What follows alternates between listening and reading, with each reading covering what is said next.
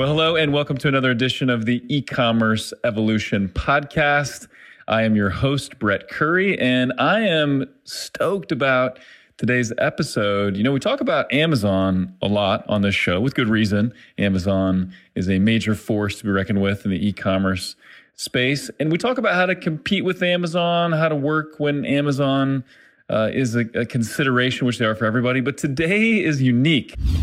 This episode of the E-commerce Evolution podcast is brought to you by Zipify and Zipify Pages. If you are on Shopify, you need to check out Zipify Pages. It's an easy-to-use, customizable, drag-and-drop landing page builder. So now you can take your best marketing ideas, things you learned from the podcast, things you learned from Ezra Firestone, and utilize those in drag-and-drop fashion using Zipify Pages. Also, check out one-click upsells.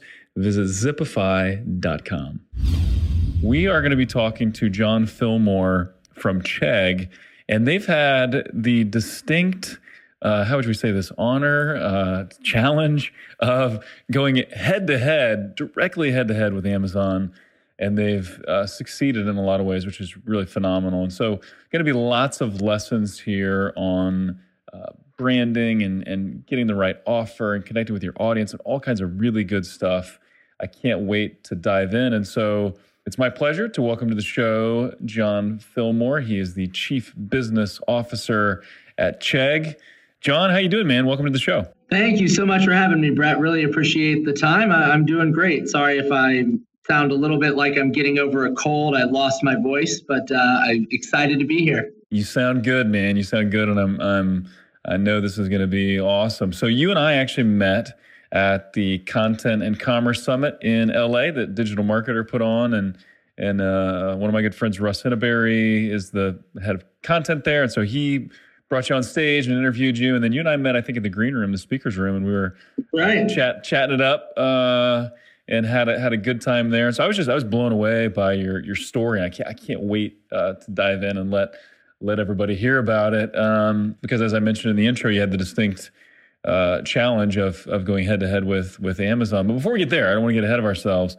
What's your background, John? How did you end up in e-commerce? Was this like a dream of yours since you were a child? And obviously I'm being facetious, but how'd you get into e-commerce? Yeah, I mean, I think everybody just says, I'd love to be a data nerd when they're 5 or 6 years old. That's what I told my parents. Absolutely. That's exactly it. You know, I knew it when I started calculating free throw percentages when I was in the driveway. My future was set at that point in time. Now you're speaking my language. I used to be able to quote some of my favorite basketball stars' free throw percentage, which my parents thought was...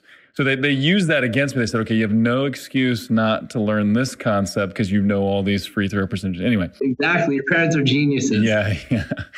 So for me, I have always been very interested in the ability to be in a business that we think makes a big difference. So I actually, if I go back 10 years or so, I was actually working with Governor Arnold Schwarzenegger here in California. Nice. And I spent a couple of years working on public policy there, had a chance to see things from his senior staff and really be a part of some of the big reforms that we put in place there, which was incredibly gratifying.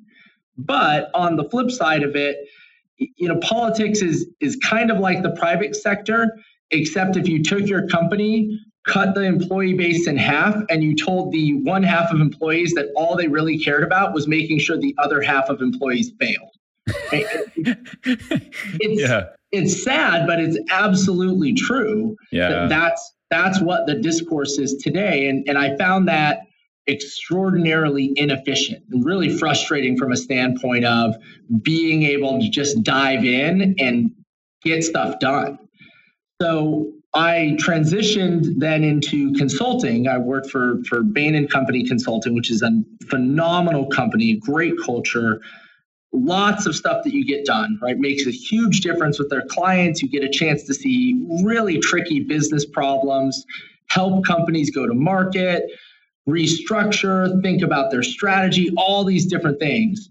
But on the flip side of it, you lose out a little bit on the opportunity to really own that part of the business and to really see the difference that you're making the same way you could have when you did a great public policy. So for me, the chance to come into e-commerce and the chance to come specifically into ed tech was, kind of tacking different ways and finally finding out what was the right approach. And for me, it's the private sector, it's technology, so it moves fast. There are difficult problems. You've got to constantly be innovating.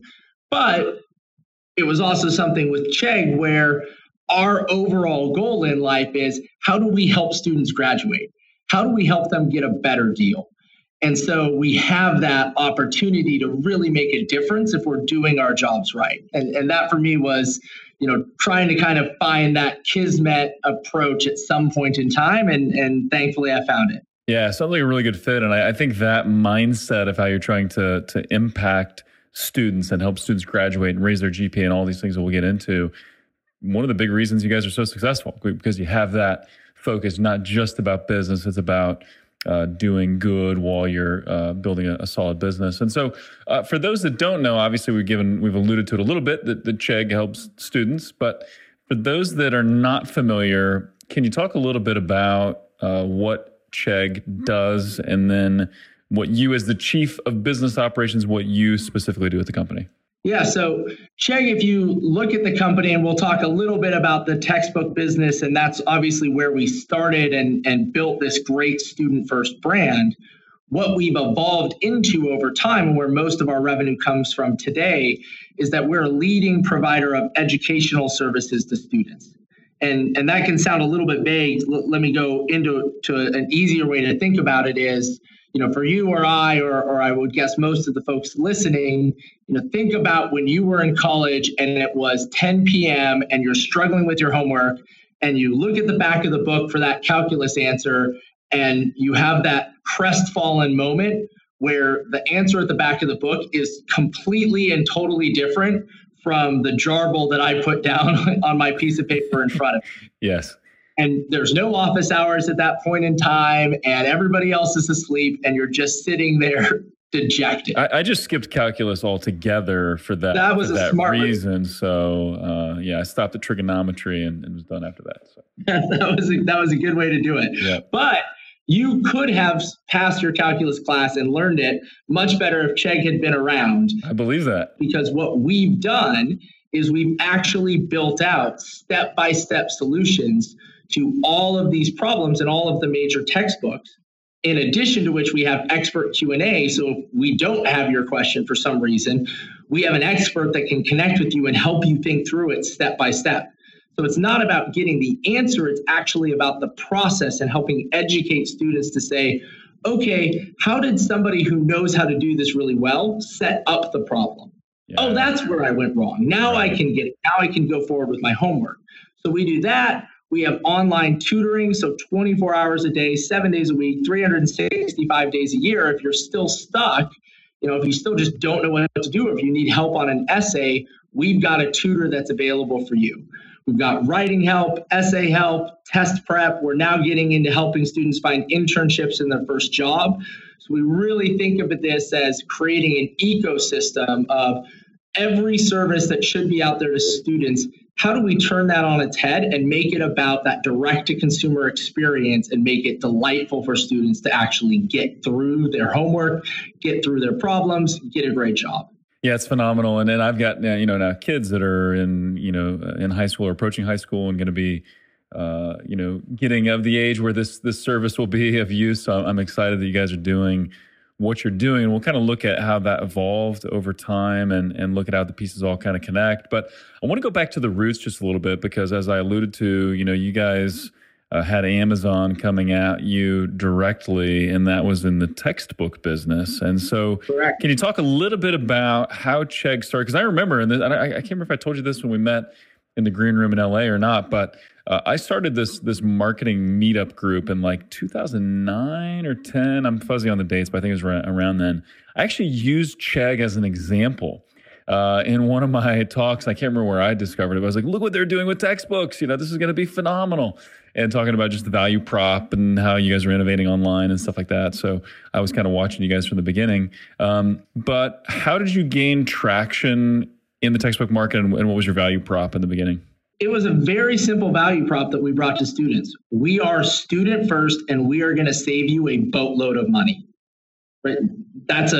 It sounds really simple, and it is really simple. There was obviously a lot of complexity in building the business and the operations to make that work.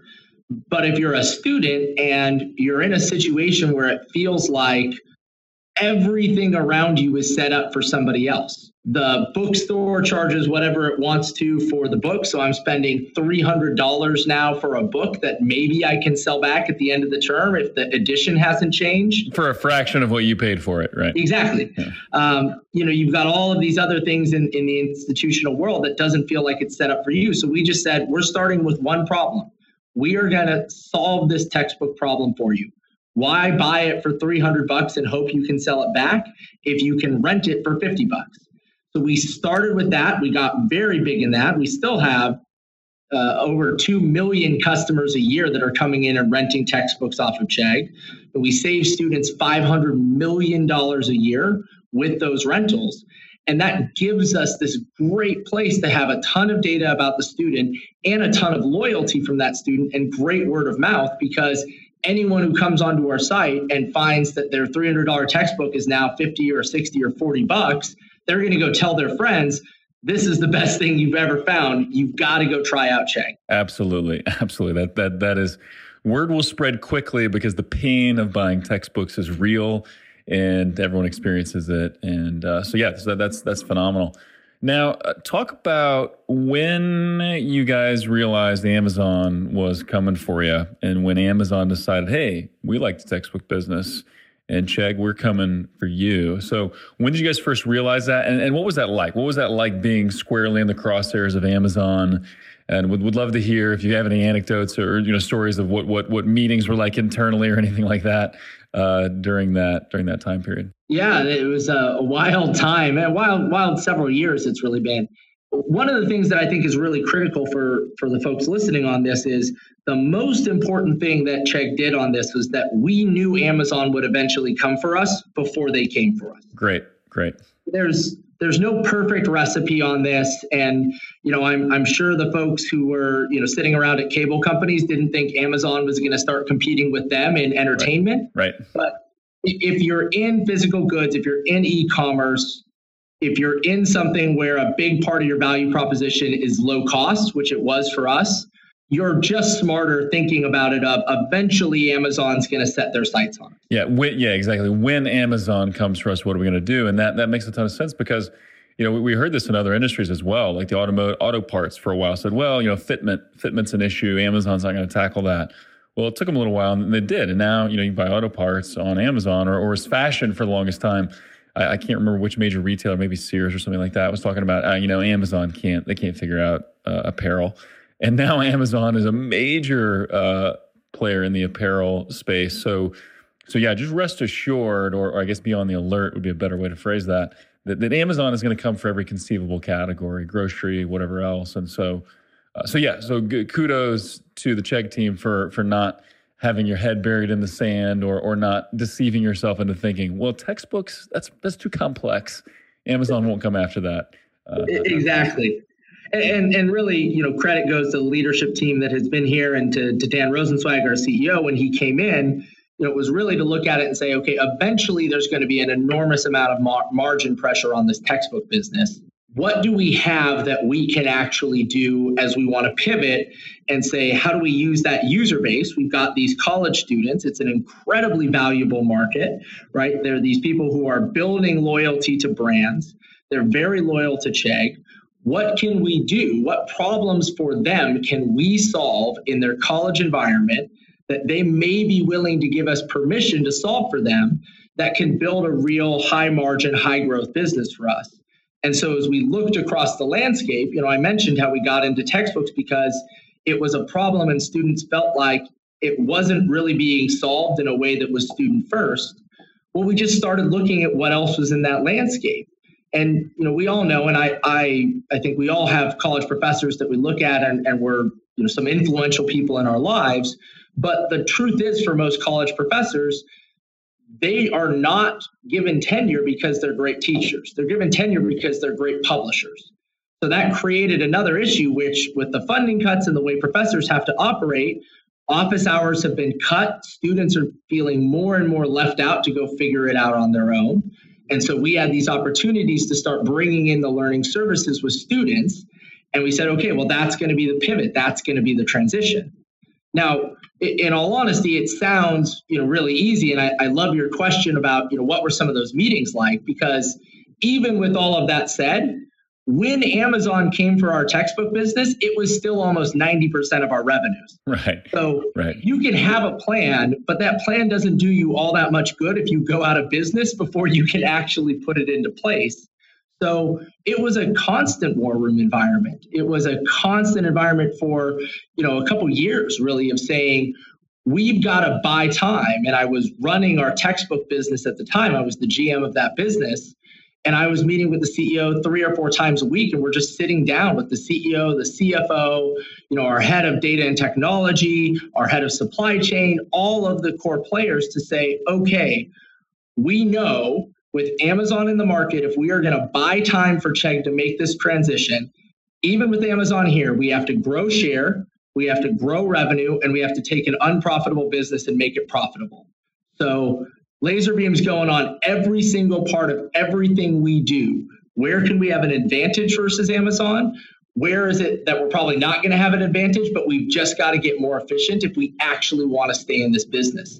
And it was just a drive, and it was taking everyone in the company and helping them understand this is your role. We need you to cut supply chain costs down by 20%. If you can't do this, we cannot succeed. So all ideas on the table. There are no sacred cows, but supply chain team, that's your goal, right? Marketing team, we have got to market to students as we are the student brand, right? Amazon's your parents' brand. We are your brand, right?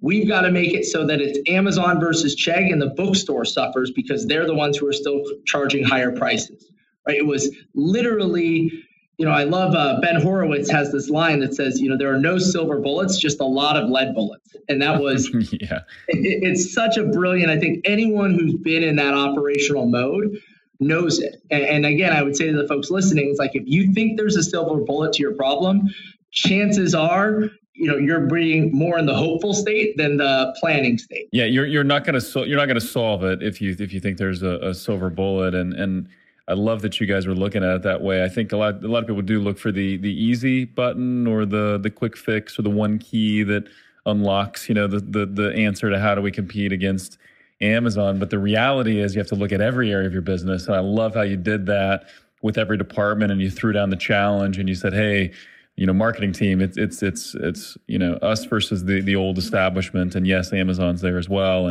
And yeah, I mean, just the way you guys framed that was awesome. And not everybody's up to the challenge, First of all, most people would have waited longer to get in on it. And then 2, people probably wouldn't have done enough to really make this work. And I want to underscore one thing really quickly before we dive into more details. You guys did something that was so brilliant that a lot of people would not have the vision to do. I think you guys recognized early that the most valuable part of your business was not the discount on textbooks, right? That was a very cool value prop. It's what launched the business, super, super valuable. But at this point where you were in that development, the most valuable asset you had was the relationship with the customer. It was all of the college students that knew you and trust you and liked you. That was the real value in the business. So then being able to identify that and say, okay, how can we just serve them? How can we move on to the next problem? And so was there talks of scrapping the textbook business altogether and just shifting, or did you kind of always know that? It's 90% of your business. That I couldn't imagine trying to figure out how to replace 90% of your business. But were there talks of scrapping that altogether, just going in another direction, or did you realize it was going to be still important even if it wasn't super profitable? Like I said, we had no sacred cows. So we never seriously got down that route. And I'll talk about why, because it gets into why textbooks are still a part of our business and still important. But certainly we said everything's on the table. What happens if we do that? What do we gain? What do we lose? And it's almost culturally a part of it of saying, we're not going to shoot down any idea on its face. We're going to ask the questions of, okay, well, what happens if we do X, Y, or Z? Now, the reason we decided to stay in textbooks was really twofold, and two reasons it's still very important to us today. First was, just as you said, and I swear I'm going to take what you said, I'm going to print it out, and I'm going to hand it to people, right? Like, it's not the product, it's the customer. Yes. And that book, that relationship that we build with the student, even if they don't rent from us, but they come on our site, they see that we're student first, they see that we're offering a deal, even if they choose someone else, they now know our brand and they know that we're there for students, right? So it's something that gives us that relationship. It saves students, like I said, $500 million a year, and that's just off our site, right? By keeping prices down, by keeping the pressure on, my guess is we probably make $1 billion difference with students every year, right? And so that even culturally becomes very important to us, because you almost don't want to give away something that is so important to your employees every day, where they wake up and they come in and they say, you know what, even on a bad day, I know I'm making a difference for students. So that part's hugely valuable. So we just said we've got to make it work, right? And so then once it was okay, we can make this profitable, we can continue to gain revenue, and we were able to. We gained customers, we gained revenue, and we became profitable by just focusing on every aspect of the business. Then it was also, okay, now how do we leverage this as an asset? And there it's all about the data, right? So, we come in and we get the book that you're studying on. So if you're at the University of Texas and you're studying biology, I know your biology book. I actually know at this point in time, because we've been doing this long enough, I know when you are going to be struggling on your homework, because everyone struggles on the same chapter of these books, right? So we can actually then reach out to the student and say, as we've transitioned to being this learning services company, we can go out to the student and say, hey, you're probably struggling on your biology homework right now. Do you want help? Wow. Yeah, that's fascinating, and that's so smart. How did you get that initial feedback? So how did you collect the information from the student to know that, hey, it's, by the time we get to chapter 5 and it's this, whatever part of the book that they struggle with? How did you collect that data? So because we had been already starting with the transition to say we want to be a learning services company, we just had the data in two separate places. We had the data from people who were coming in and renting that book. So, and I'll make it a little more tangible. Let's just say it's just you and I. John Fillmore comes in and he rents a textbook from the University of Texas, and he rents Campbell Biology. Brett Curry, totally separately, comes into our Chegg Study homework help product. He's from the University of Texas. And here's where Brett's actually looking for solutions. He's looking for solutions around, how do I set up the problem for Campbell Biology, Chapter 3, Problem 1, right? So that's two people, and obviously that's not enough data to make a connection. But when you start saying that's 200,000 people from Texas who have done this now, you can actually connect those pipelines. And we've got very smart people who built a lot of these engines for places like Netflix, who their entire job and our investment in that part of our business was to say, we've got to figure out how to make this relevant, personalized for every student that comes onto our platform. That's phenomenal. So now I buy the textbook, and then you can email me at a set time in the semester when I'll be covering that concept that everybody gets stuck on with an offer, with some kind of an offer for help. Sure. And it's not just that we can email you, because I think we all know, CRM is evolving in and of itself, but we think of it as well as we can email you, but also we know when, because of all this data that we have now, we know when we should be targeting our display and remarketing ads towards the University of Texas students, right? So we can actually go out. You can never have walked on our site, but we can actually go out with the display ad and say, you're probably struggling here. This is the right time for us to put this ad up around these MSAs. That's brilliant, man. Get my marketing wheels turning now, man. That's phenomenal. That's one of the things we're really pushing and helping clients innovate with, is how do you harness audience data and look at the data you have about customers, the data that Google has about customers, and really make that work. So that's phenomenal. And so then you're able then to take what you've learned from these different campuses and down to the course even, and then deploy that at universities all across the states, it sounds like. Exactly. Yeah. That's phenomenal. Hey, Brett Curry here. A quick note from one of our sponsors, and then we'll get right back to the episode. So our primary underwriter is OMG Commerce, the company that I'm the co-founder and CEO of. And as many of you know, we are a Google Premier Partner. And in 2016, we were one of the fastest growing Premier Partners in the entire world. Very proud of that. And so we build full funnel campaigns for e-commerce companies. So search, shopping, video, display campaigns, we build those out. It is now time to get ready for the holidays. And so I've got two free offers for you, a resource and then an offer. And let me talk about the resource first. So we just recorded a webinar with our two Google reps. So our two reps flew into our headquarters here in Springfield, Missouri. We recorded a webinar, The Ultimate Guide to Holiday Prep. We talk about campaign structure. We talk about smart bidding. We talk about budgets. We talk about feed readiness and a host of other things, some new stuff coming from Google. It's a fantastic webinar. If you'll go to omgcommerce.com/learn, you'll see a link to download that webinar. I suggest you check it out, share it with your team, completely free of charge. The other thing is we would love to schedule a strategy session with you. So if you feel like your campaigns are not quite ready for the holidays, we'd love to schedule a strategy session, look at how your full funnel approach is looking right now, provide suggestions, provide feedback, and potential ways we could help. So if you'd like to schedule that strategy session, go to omgcommerce.com, click on Get Started, and there'll be a form there to schedule a strategy session. Love to connect with you. And with that, back to the episode. So curious, so getting back to kind of the early, how you were innovating, what were some of the first things you added? So was it the tutoring help that you added, like the online tutor, or what was it that you added first kind of as you were innovating and evolving? The biggest one that we've added in terms of just it's become really the center of the flywheel for the company is our homework help product, which we call Chegg Study. And literally, hundreds of thousands of students are using that at any point in time to get help on their homework. But I would also say, and I think this is important for folks who are doing this, again, it's really easy in a 40-minute discussion to lay this all out. Like we just set this strategy and everything went perfect. But as important as anything is we've added multiple things that we don't offer anymore because they didn't work. Right. We were doing note sharing between students in their classes, and it just didn't really take off as a scalable software solution business. Which sounds like a great idea. I mean, as you mentioned that, if I was in a boardroom and heard that idea laid out, I would be one to vote for testing that, like homework sharing. That sounds like that could work. Absolutely. And none of these were dumb ideas. They're just not everything is going to work. And so a big part of where I think our company's secret sauce has been is just the resilience to say, it's like a closer in baseball. You blew a save today. You got to forget that, move forward. So Chegg Study's been huge for us. Tutors has been a big success for us in terms of doing online tutoring and growing that business.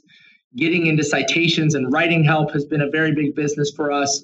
We're still a little bit early, but we've announced a big partnership with Kaplan on test prep. And so now we've offered that in. So it's really just been a constant stream of bringing in new things a couple times a year and having a hit rate that's certainly well over 50% at this point in time, but realizing sometimes it's not going to work, or crap, it's not going to work the way you wanted it to in the timeline you wanted it to. So you've just got to double down and keep investing until it works. Yeah. And I think that's one thing that's crippling for entrepreneurs or even larger companies is they feel like before they launch something, it has to be a home run, or it has to be a guaranteed home run. And the truth is, like, none of us are smart enough to know that. None of us are smart enough to know if something's really going to take off. And almost nothing takes off like you want it to in the form you launch with, right? Occasionally, but usually you're either gonna have to innovate or adjust, iterate on that idea, or you may have to scrap the idea altogether. And I think sometimes that fear of, what if this doesn't work, paralyzes people. But really the key to success is if you can get that hit rate of, a little over 50%, whatever it is, that can be a winning formula, right? If you're doing it the right way. Exactly.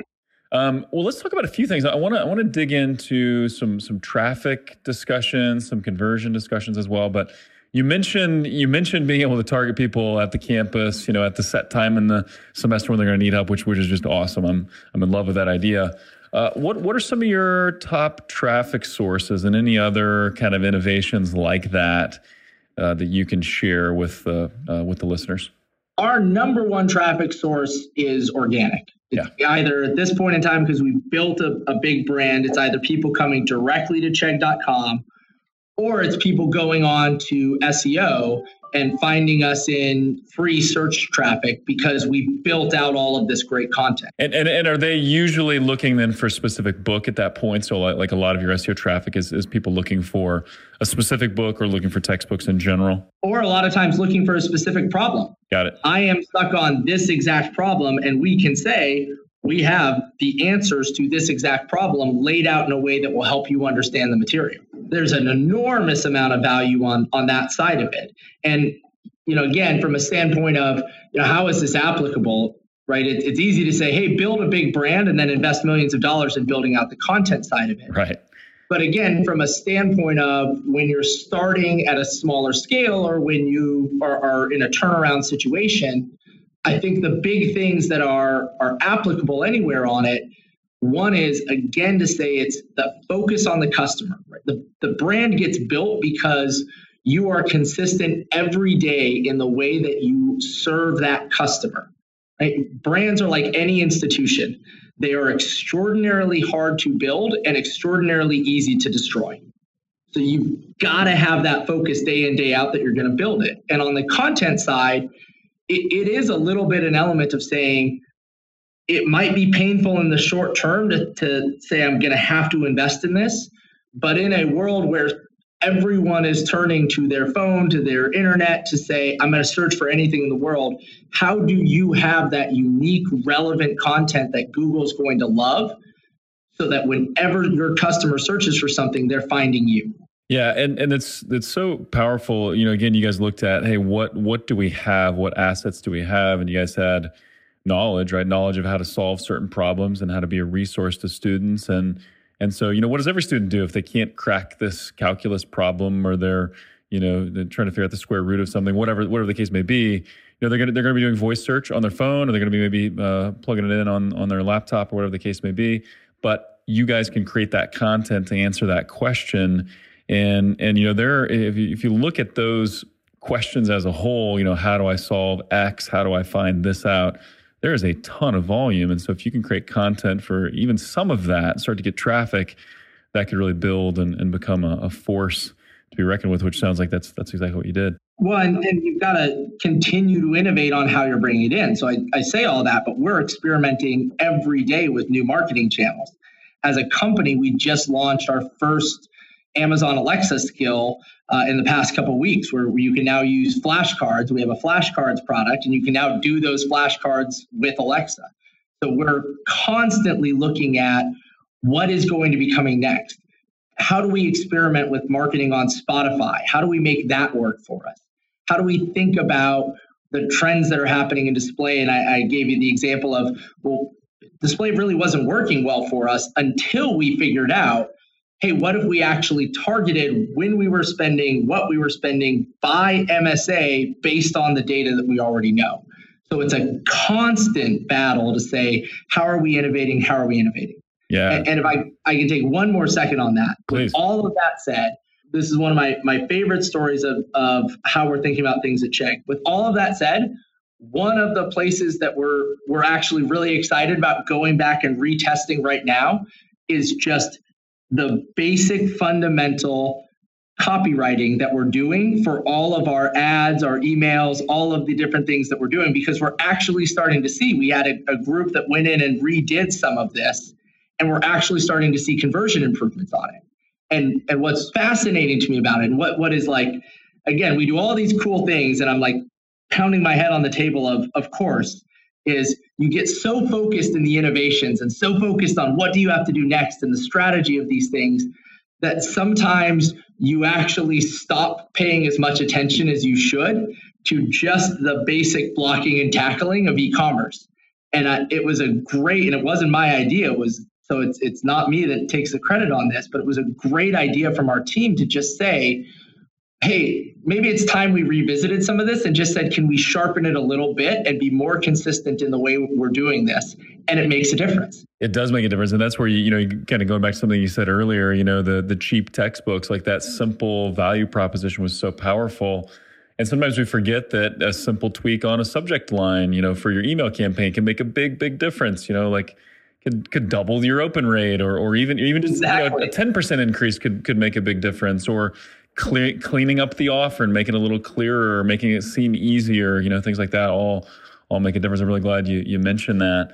We see the same thing on, text ad copy. So little tweaks in the headlines can have a pretty substantial impact in click-through rate. And then you get rewarded with lower CPCs with Google. It's like some of these, focusing on the blocking and tackling makes a big difference. I love that. I'm glad you pointed that out. Good. Any other traffic insights before we kind of transition into some conversion tips? I think in the other one I would just say on this is it's kind of with what you just said of it's that ABT, always be testing mentality on it. There really is no silver bullet. Right? There are a lot of folks out there, you're one of them, Ezra's one of them, Russ is a great guy who comes up with these. There are a lot of folks out there that will give you good ideas, but I will promise you, and I don't mean anything negative by saying this, but Brett Curry is not going to solve all of your e-commerce problems. No way. Brett Curry is going to give you 1,000 really thoughtful ways that you might approach some of your e-commerce problems. And then it's up to you to go out and say, okay, let's start playing with those. Let's test them. Let's test them in this environment. Let's test them in this holiday season. It's just continually having that intellectual curiosity about your business that says, well, what if we did this? And then figuring out the technology, and this is critically important, figuring out the technology stack that you need to make your testing nimble, to make it so that you can do these tests all the time, and you're not like, well, I can only do one A/B test a month. Right. And so let's transition then in looking at, conversion optimization, and obviously that is all centered around testing. And then actually one thing I'll add to what you were saying before, it's one of those things where I think you have to look at, whether it's an idea from this podcast or something that Ezra shares or Russ or whoever, you look at, okay, why did this particular idea win for, the skincare business? What's the underlying principle there? How can I test something similar in my business? And then iterate, and iterate and see what works, what doesn't work. And I love the fact you pointed out curiosity. I think some of the best business owners, best practitioners are just those that are curious. But so looking at conversion testing, do you want to talk at all about your technology stack? That may be kind of a long conversation, and then also any conversion tests recently that you can talk about that created some real wins. Yeah. The technology stack is a pretty long and drawn out conversation. But I would just say, we are in the midst of a big implementation with Adobe. They've been great partners for us. Like anything, it doesn't go exactly as you hope at the first blush. And so I'd say the big learning for us on the technology stack that's applicable to anyone is don't just get frustrated and say, okay, well, this isn't going to work, or it's not working for my business, or we're too complex, or we do too many different things.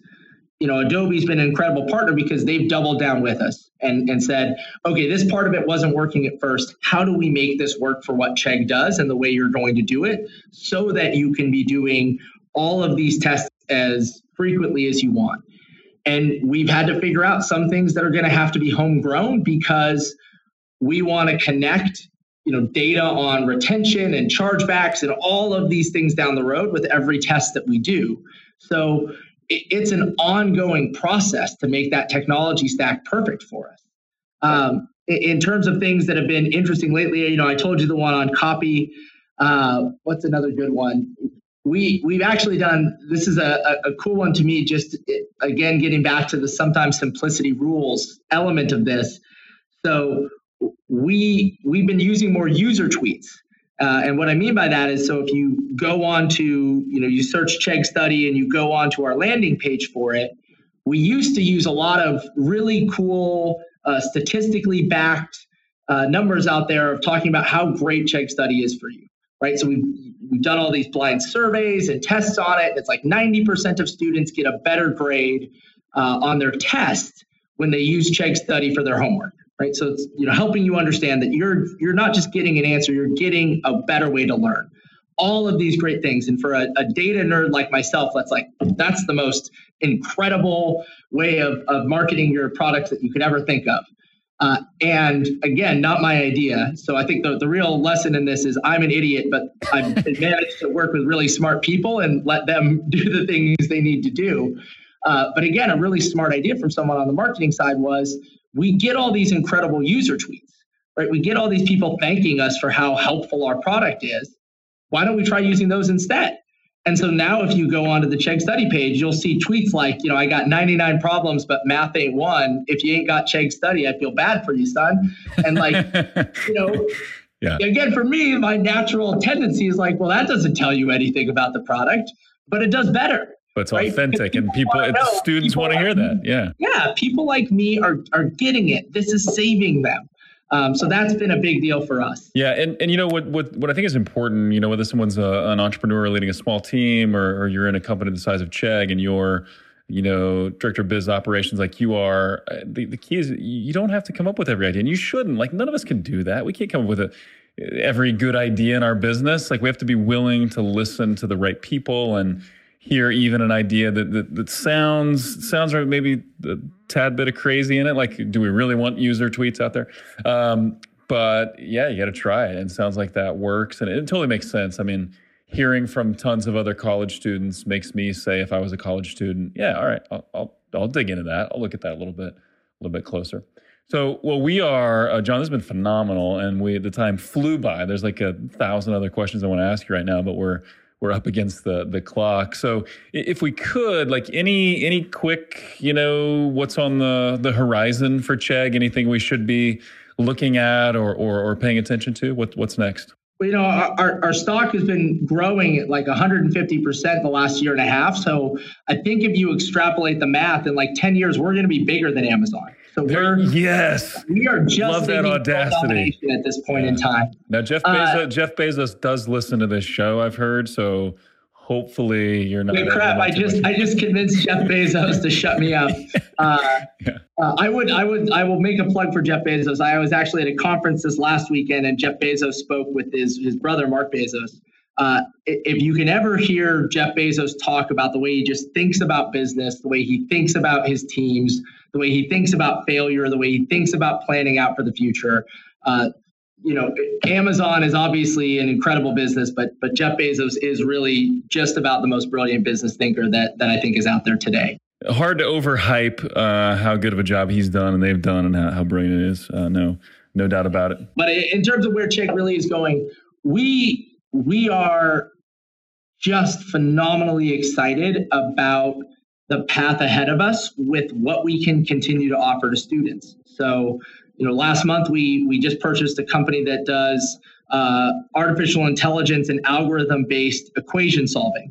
So now, even if you have any equation that you're trying to solve and you have no idea how to set up the problem, we're going to be building out the solutions that say, come onto our site and we'll solve that for you step by step.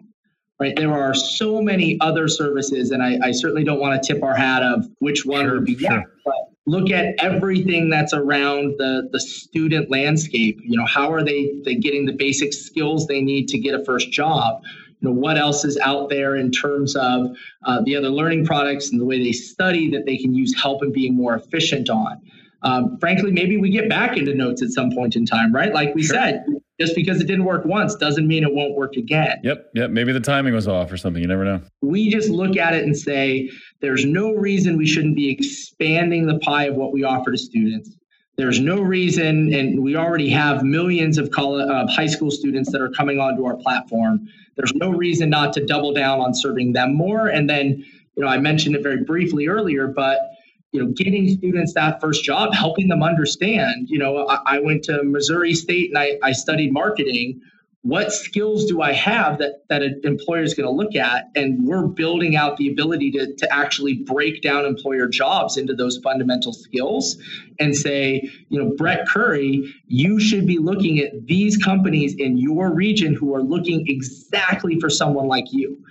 So it's the risk of sounding a little bit hokey on it. Like, we are just fundamentally stoked at the idea of there's so much more we can do with the data that we have. There's so much more we can do to serve our students, and there's so much more good we can do in helping them get the most out of that college investment and actually turn that into a great job, convert that learning to earning. Yeah, because that's the ultimate goal. I mean, so understanding your customer, knowing that they do want better GPAs, they want help solving this specific problem, they need to save on textbooks, but ultimately all of that is to get a good job. And so if you can help in that piece too, that totally makes sense. Well, I can guarantee you one thing: I'm going to be watching Chegg. I'm going to be paying attention to you guys and just watching your marketing, because you guys are doing so many brilliant things. I want to be up on it. And so, kind of as we wrap up, John, is there a way someone can follow you? So if someone's kind of blown away by what you're doing, are you on Twitter? Are you on LinkedIn where someone could connect with you? I am on LinkedIn. It's John Fillmore on LinkedIn. I do not tweet a lot. I leave that to our president. Right on.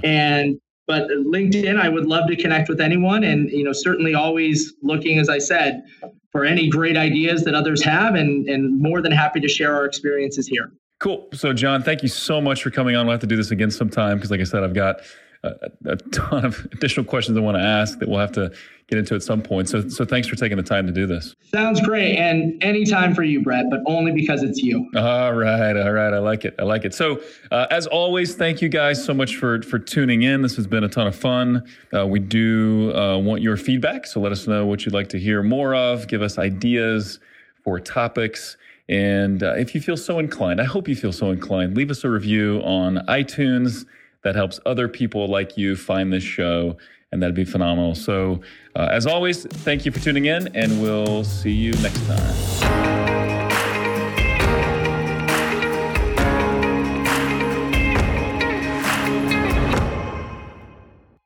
At OMG Commerce, we accelerate growth for some of the most loved brands in e-commerce, like Boom, Native, True Earth, Overtone, and dozens more.